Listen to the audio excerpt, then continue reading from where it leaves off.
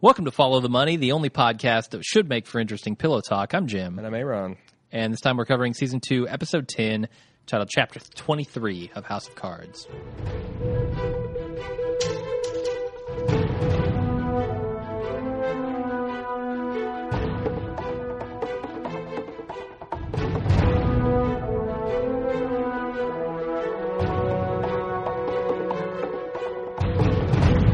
I am so excited that Gavin's back listening to shitty electronic music and giving laughably bad quotes. I sent some sarcasm there. Oh, man, it's so awesome to have him back. Yeah, I was worried that Lucas was coming back this episode, too. Somehow busted out of jail and is back to bore me to death once again.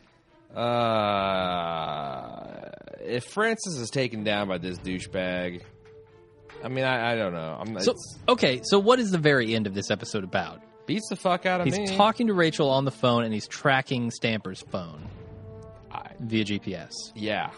What does that mean in context here? I don't understand it. Okay, so here's my thing is, what was the hammer missing to take the investigation of Lucas's further? Mm-hmm.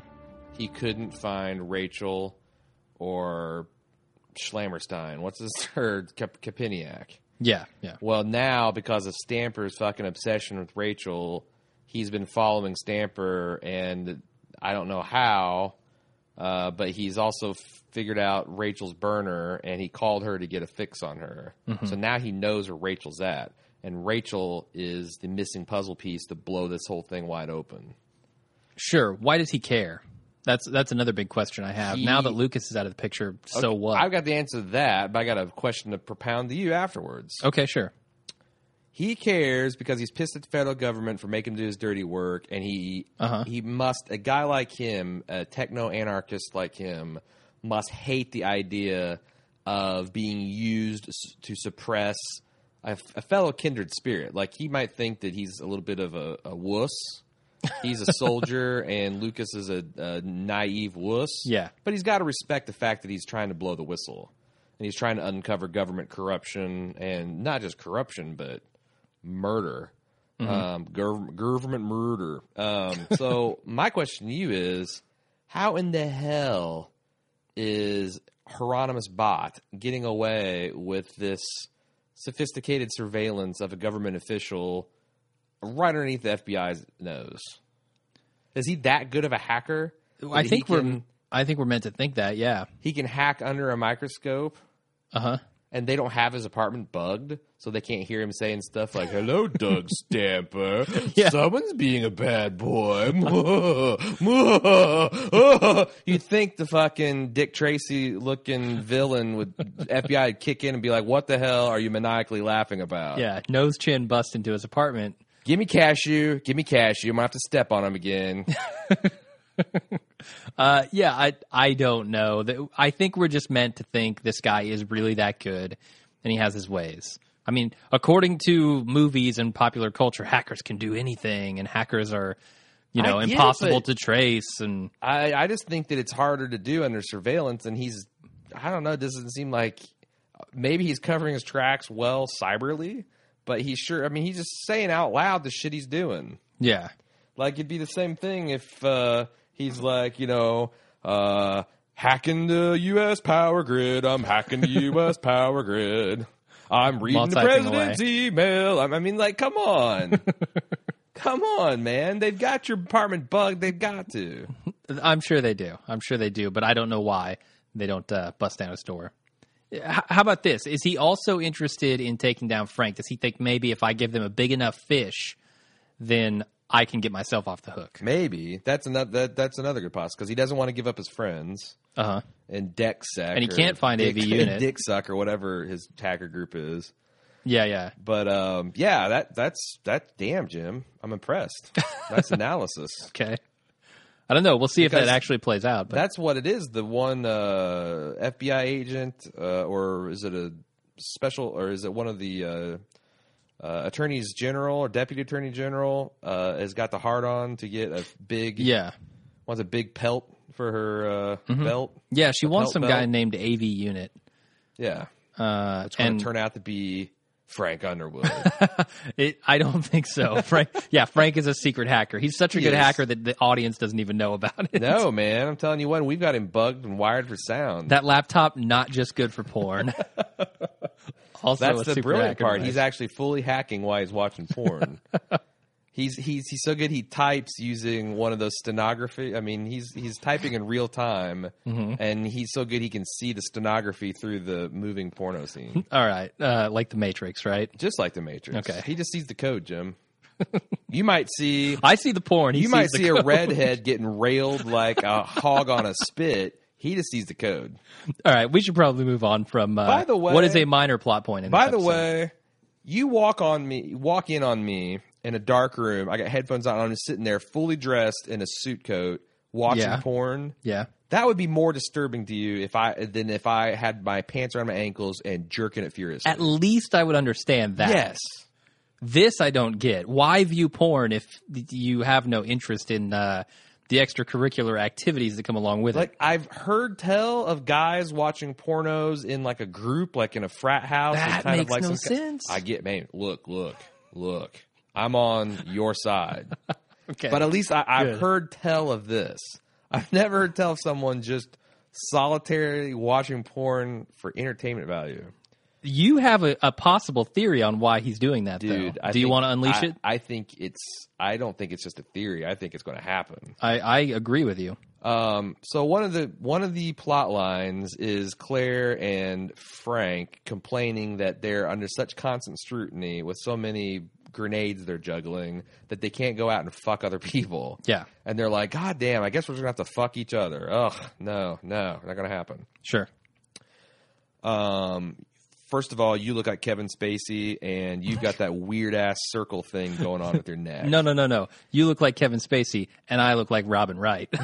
With a weird circle thing in her neck. She doesn't, whatever. I can't, okay. Anyway, so, I think that they're grooming Meacham to be in a three-way with them. Okay. I am a big fan of that theory. Because why else would you watch porn and not be jerking it? Just kind of gauge the guy's reaction, see how discreet he is about it. And then when she came out with the beer and sat in Kevin Spacey's lap, they're looking at him like grade A beef. Yeah, and he's trying to get him to bring down his guard, too. Yeah, will you take a drink? How far over? Yeah, it feels like they're grooming him. I 100% agree with you. I think that's going to happen. Didn't it have a Secret Service agent for, their sexual frustration release? Yeah. They can't get out, so bring it in, Yeah, if you take a bullet, will you? What else will you take? Oh, God. So, also, the porn he's watching is a threesome. Yes, which is interesting. With the girl in the middle. She's the meat in the sandwich. Yeah.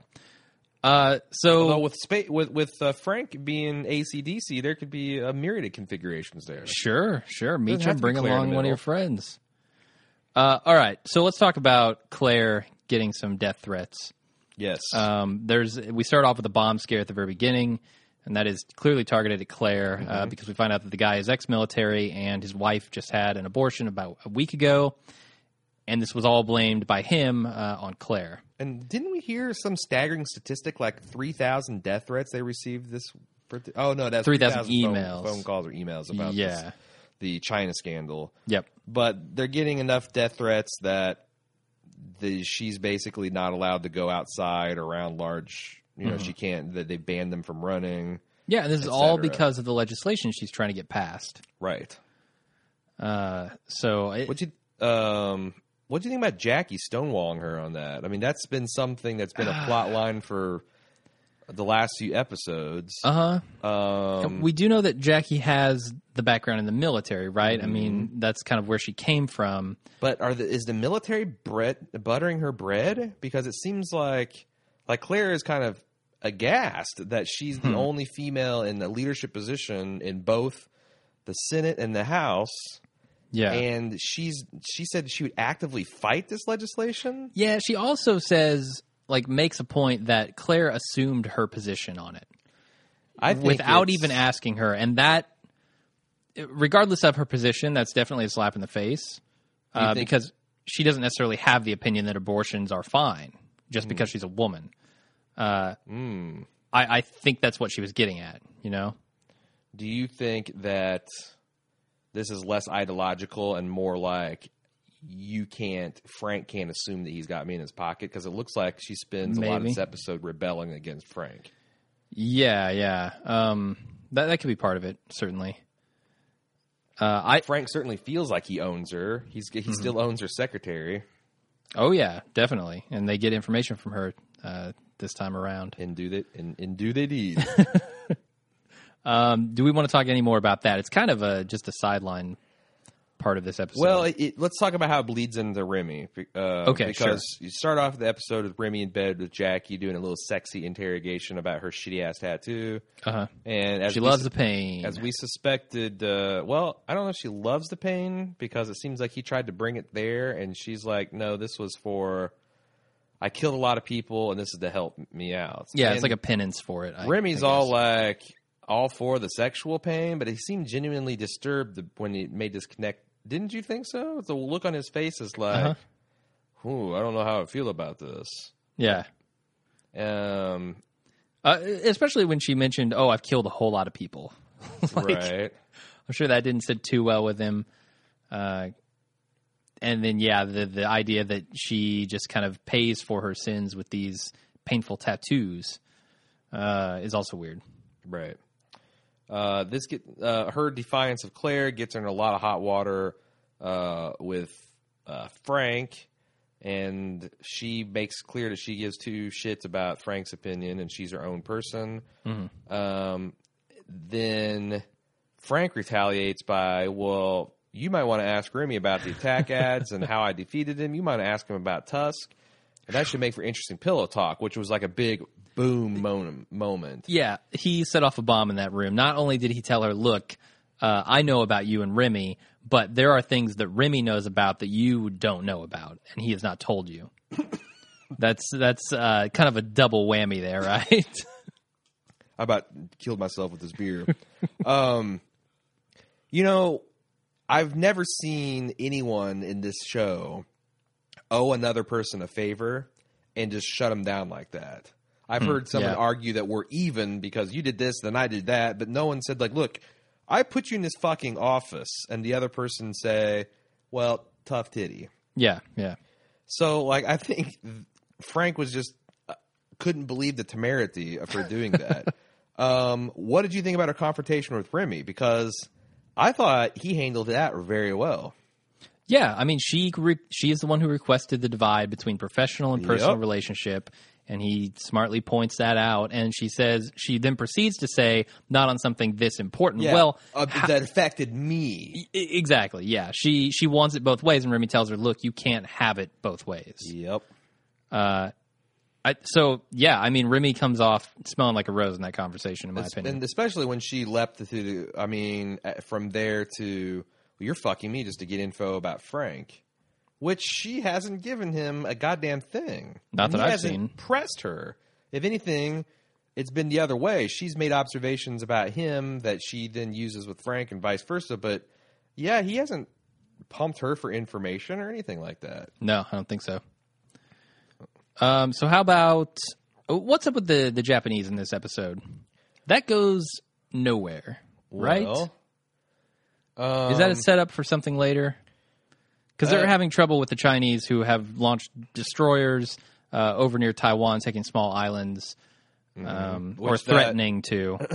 In Japan, the thing about Taiwan is China thinks they still owe it, and the rest of the world own it, and the rest of the world kind of is like, has mixed feelings about it. But the United States usually comes down pro-Taiwan, but they can't be like super official about it because you never want to provoke a war with like 1.5 billion people. Yeah, this was a real issue in the real world. I want to say like 6 years ago. It was being talked about fervently. It's a continued real world issue with the world events. I realize that. I'm just saying it was made a big deal here. Yeah. So it's another rip from the headlines kind of thing, or at least like Tom Clancy plausible. Sure. And so Japan's like, well, we got to deploy 3 destroyers and a cruiser to make sure that and they're requesting parts of the 7th Fleet to come over there from the United States as a show of strength.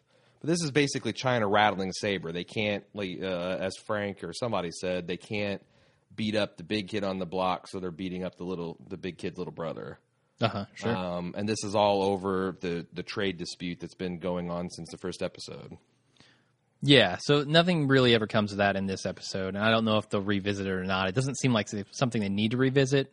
Maybe that was just them keeping this trade war in the fact in that, our minds. The fact that the China thing is heating up makes any involvement with United States government officials with China look that much better. Sure. Or that much worse. It's one thing for corruption and peacetime, but if things are kind of more on a bellicose footing, it's going to make that look a lot worse. Definitely. And a lot of things are looking bad here. Isla, I don't know how to say her name. They said it in this episode, and I can't. I think it's Isla. Okay, Isla, she's rooting around. She's talking with Tusk last episode. She's connecting all these dots. She's calling up limo services and seeing when the Chinese are coming in.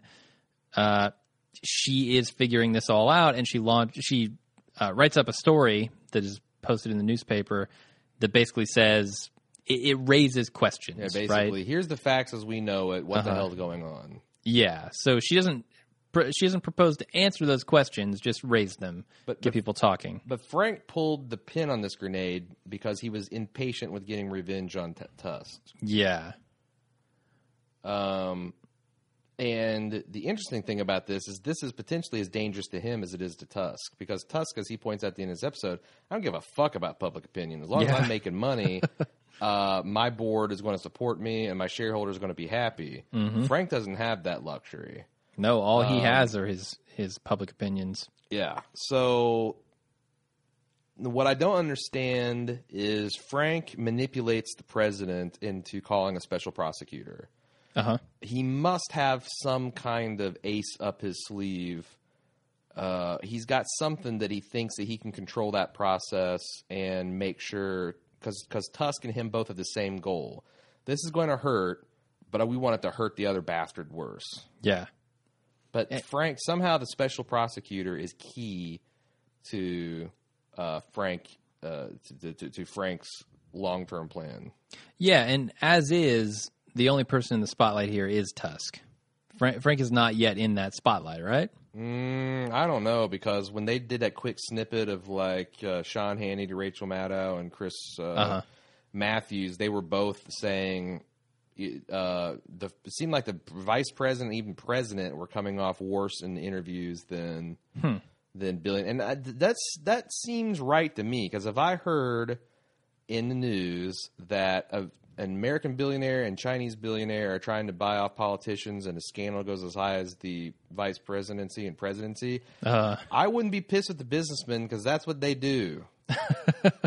Okay. That's what they do. The fucking public servants are supposed to be the ones that turn down the dirty money and not let that influence their decision making. Yeah. So I'm deeply unsure of Frank's plan here. Yeah, I don't know what this special prosecutor will do, but I'm sure we will find out in the next episode. The last thing I guess I really want to talk about is Stamper and Rachel. He has kind of a change of heart here this episode after telling her that she needs to get rid of Lisa by the end of the day, or the next day. He eventually decides, no, Lisa can stay. Why does he do this? I don't know, because he wants Rachel to read to him. Just like his mom used to. That's creepy. Yeah, he's a really creepy dude, man. Yep. And his mom reads him as a child, A Tale of Two Cities? No, what's worse, he was like 17 at the time. No wonder he's so fucked up. I mean, on the one hand, you'd think he'd have a slightly better moral take on this, because, or maybe that's what he sees himself. He sees as a flawed individual that's sacrificing himself to save a better man.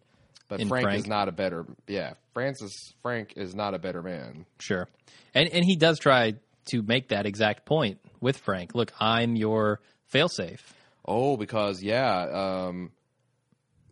Stamper is distracted by this Rachel thing. He was off listening to her read the Bible to him when this scandal broke. He's out in the boondocks of Baltimore. Takes him a while to get back to the White House, to the White House for the briefing, and he's like, "I'll brief you in 5 minutes." Like, no need. Seth has already taken care of it. Yeah. And then he's trying to put Seth in his place that he had successfully done a few episodes past, and it got to the point where Frank's like, "Look, what the fuck? Are you, are you my safety valve? Because you're worried about office politics in the middle of this horrible crisis, and you're distracted by whatever the hell you're distracted by, and not in the place that I need you to be." Yeah, it definitely a mistake on Stamper's part, and I don't know that he's done making mistakes. He seems like he's getting rattled by Seth pretty hard. And not just rattled by Seth, but I think it's everything. It's the Rachel thing. It's the fact that he hasn't been able to make any headway on this Tusk situation. It's just a bad deal all around. We also found out the president speaking of distractions, still being sidetracked by his marital issues. That the counseling's helping, but it's not. It's really draining for him. It's sapping his resolve and will. And we found out Christina was a casualty of Linda resigning. Got the axe, yeah. I was hoping she would step up, take Linda's place, but no. And that was a move directly as a sop to the First Lady. Sure, yeah. She definitely had a problem with Christina being so close to the president. So she's got to go. Yep. Anything else? No, man. I can't wait to get back to this to find out what happens with Gavin. All right, let's do it.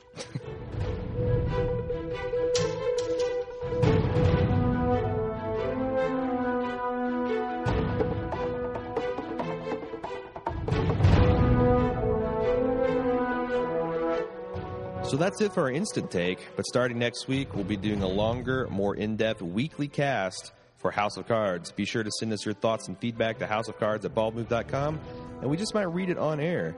If you've enjoyed our show, please help us get our new House of Cards podcast launched in style by rating, reviewing, and subscribing on iTunes. You can also support us by using our Amazon affiliate link when you shop online. Just go to amazon.baldmove.com and we'll get a tiny cut of Amazon's profits from whatever you buy on that session. Best of all, it costs you nothing. Be sure to tell your friends, family, and coworkers about Bald Move. Also, check out our website for all our other television coverage for Game of Thrones, Mad Men, Walking Dead, Breaking Bad, and Downton Abbey, and all of our general pop culture casts like Personal Arrogance and The Because Show. Keep up with the latest on Twitter @BaldMove and on Facebook.com/BaldMove. See you next episode.